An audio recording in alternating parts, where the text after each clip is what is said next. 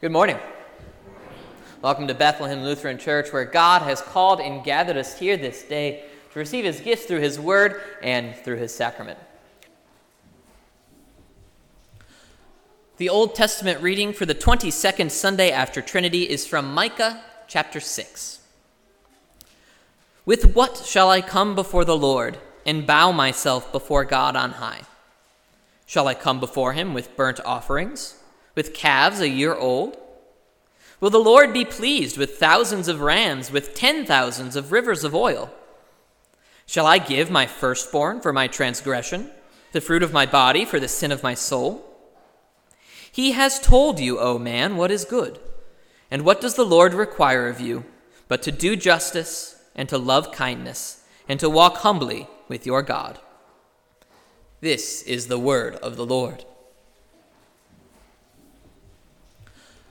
The Old Testament reading for the 22nd Sunday after Trinity is from Micah chapter 6.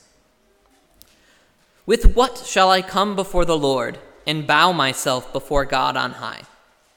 Shall I come before him with burnt offerings, with calves a year old?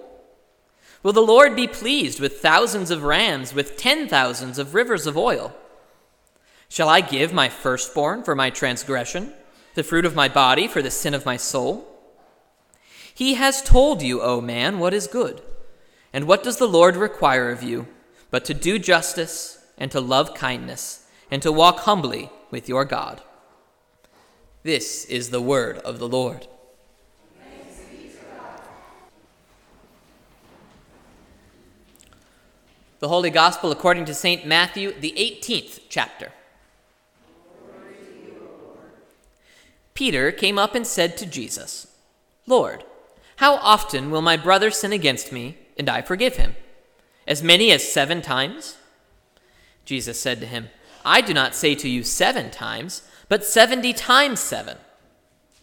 Therefore, the kingdom of heaven may be compared to a king who wished to settle accounts with his servants. When he began to settle, one was brought to him who owed him 10,000 talents.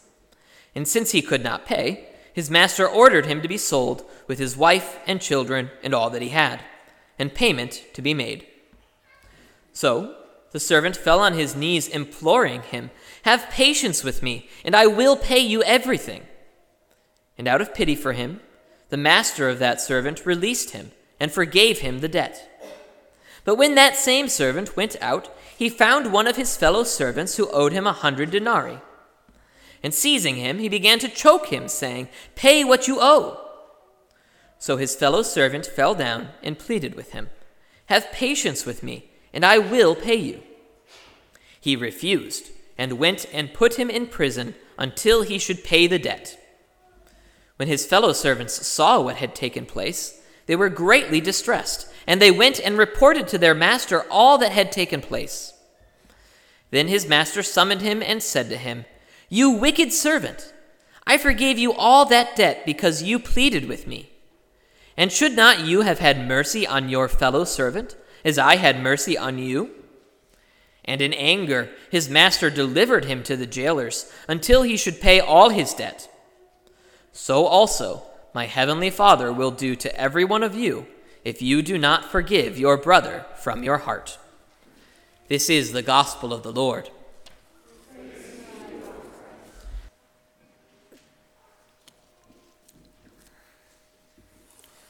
Grace, mercy, and peace to you from God our Father and from our Lord and Savior, Jesus Christ. Amen. Can you imagine owing someone 200,000 years worth of wages? Just how much money would that even be? Well, let's say that a person earns $25,000 in a year. Multiply that by 200,000, and you get a whole lot of money. $5 trillion, if you're curious. As far as I can tell, that's more than even our government can manage to pay back, let alone one single person. And yet, that's how much the man in our parable for today owes to his king. if you translate it into today's dollars. And of course, the reality that the parable is trying to teach us about is that even that is nothing compared to what we owe our King, our Lord, and our God. Listen, therefore, and hear what Jesus has to say about this extraordinarily exorbitant debt and how we can get rid of it. Then Peter came up and said to him, "Lord, how often will my brother sin against me, and I forgive him? As many as 7 times?" Jesus said to him, "I do not say to you 7 times, but 7 times 70 times.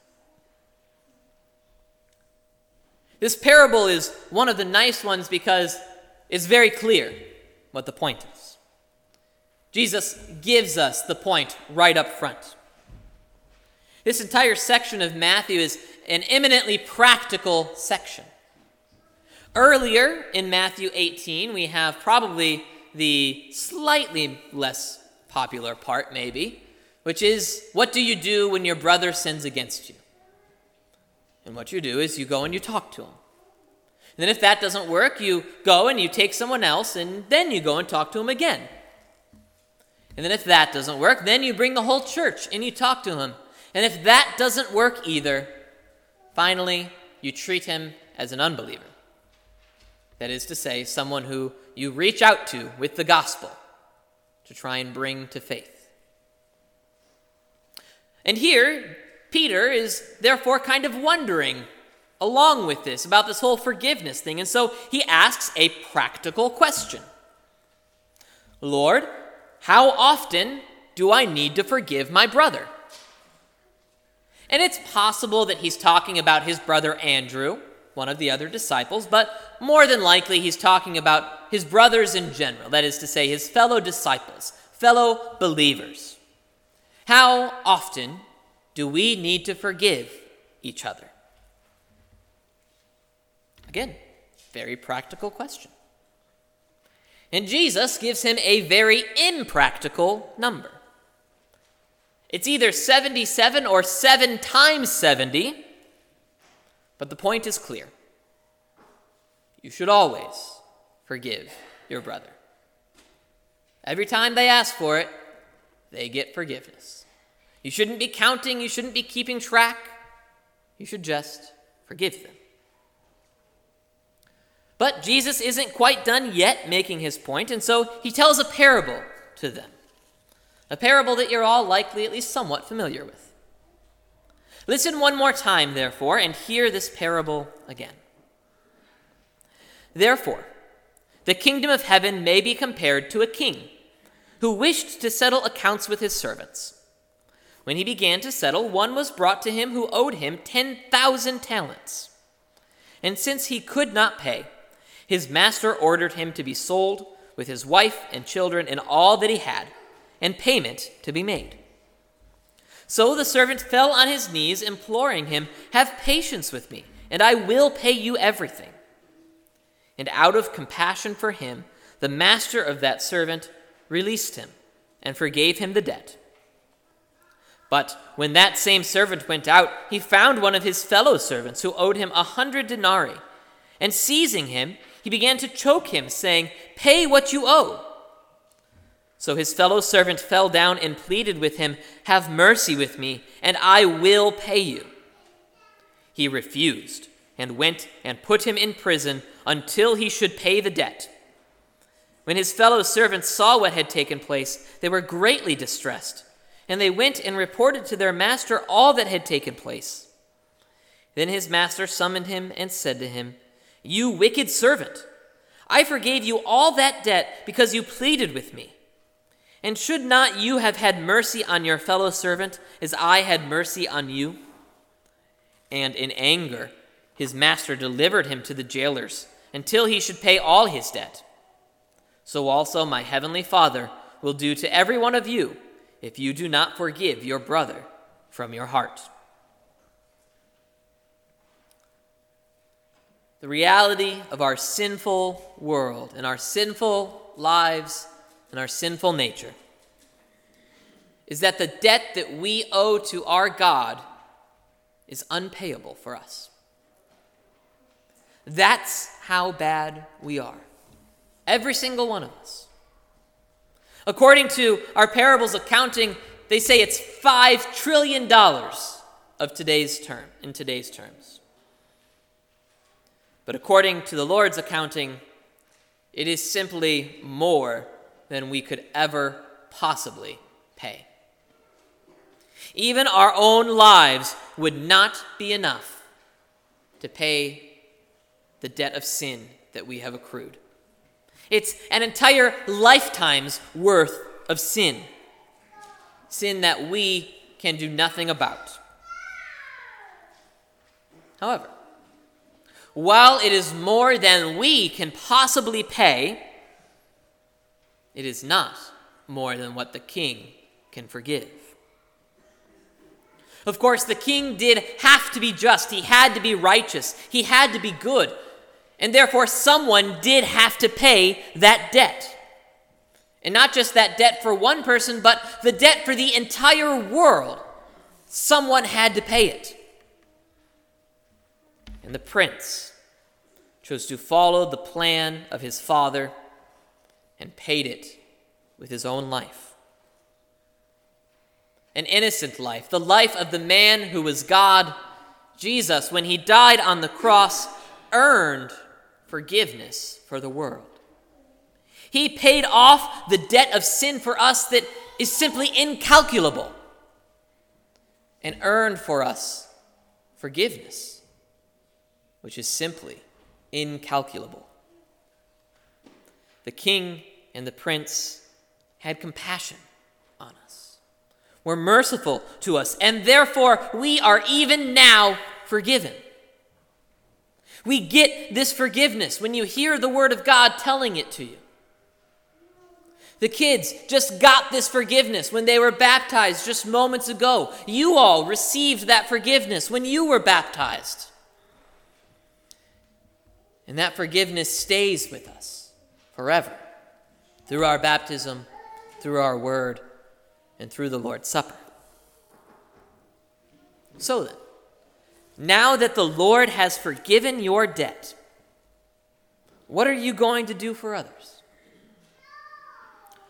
Are you going to be like the unforgiving servant and end up thrown into hell? Because make no mistake, that is what this parable is saying. And in anger, his master delivered him to the jailers until he should pay all his debt, which means forever, because we can't pay all of our debt. So, are you going to be like that?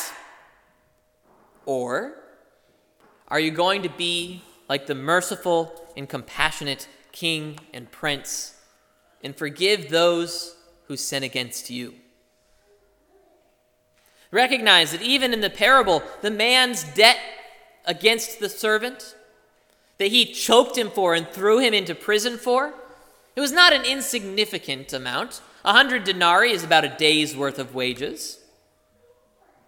But it is significantly less, and in fact, it is nothing compared to the debt that the servant owed to the king that was forgiven. And in the same way for you, the sin that your brother or sister sins against you, make no mistake, it's not insignificant in earthly terms, but when you're talking about the depths of sin that Christ has forgiven you, it is truly nothing. Perhaps, though, some questions are popping into your head like, well, how exactly do you know that you're supposed to forgive someone? Because, as you all likely know, we actually aren't supposed to just forgive everyone willy-nilly. We are only supposed to forgive people if they are repentant. And if they're not repentant, then we're not supposed to forgive them. And it really is that simple. But of course, then you're probably coming up with the question of, well, how do I know if they're actually repentant? Or if they're just faking, or if they're just kind of saying it to it seem like everything's okay, but really they're not sorry at all. They really don't feel like they did anything wrong. How do you know? How do you know if you should forgive the person? And the answer is actually still fairly simple. If they ask for forgiveness, forgive them. And if they do not ask for forgiveness, then don't forgive them. Now you're probably thinking in your head, well, what if they're lying to me? What if they really aren't sorry? What if they're not repentant? So what? We cannot judge the hearts of other people. The only things that we can judge are things that we can see, things that we can hear. And therefore, if someone asks for your forgiveness, take that and forgive them. And if they don't ask, assume they don't want it. Being a Christian means being willing to forgive. We must forgive those who have sinned against us and are repentant, no matter what. This is not some sort of optional thing that Jesus is telling us about here. Jesus is making it clear that we must, it's a command, we have to forgive those who have sinned against us. And they are repentant, no matter what. However, that does not necessarily mean that we forget. You might be interested to note that nowhere in the Bible does it say that we are supposed to forgive and forget. In fact, we know very clearly that here on earth there are earthly consequences to sin. You all know that if you get caught speeding on the highway, even if you ask the cop for forgiveness and you come and you ask me for forgiveness, or you pray and you ask God for forgiveness, you're still going to have to pay that ticket. An earthly consequence for your sin. And that is true of many sins. If you do things that you're not supposed to do with children, you won't be allowed to be around children anymore, even if you are wholly and completely forgiven. If you hurt people that are close to you, you may not be able to live with them anymore, even if you are completely forgiven. As Christians, this is part of what we do when we try to help each other struggle to avoid temptation. If we know that someone struggles with alcoholism, we're not going to invite them to the bar. As Christians, we try to help each other do this, which means that we can't forget the sins. For we need to try and help each other struggle to avoid them. Help each other get away from them, to not sin anymore. And at the same time, we need to protect the weakest among us, sometimes even from ourselves.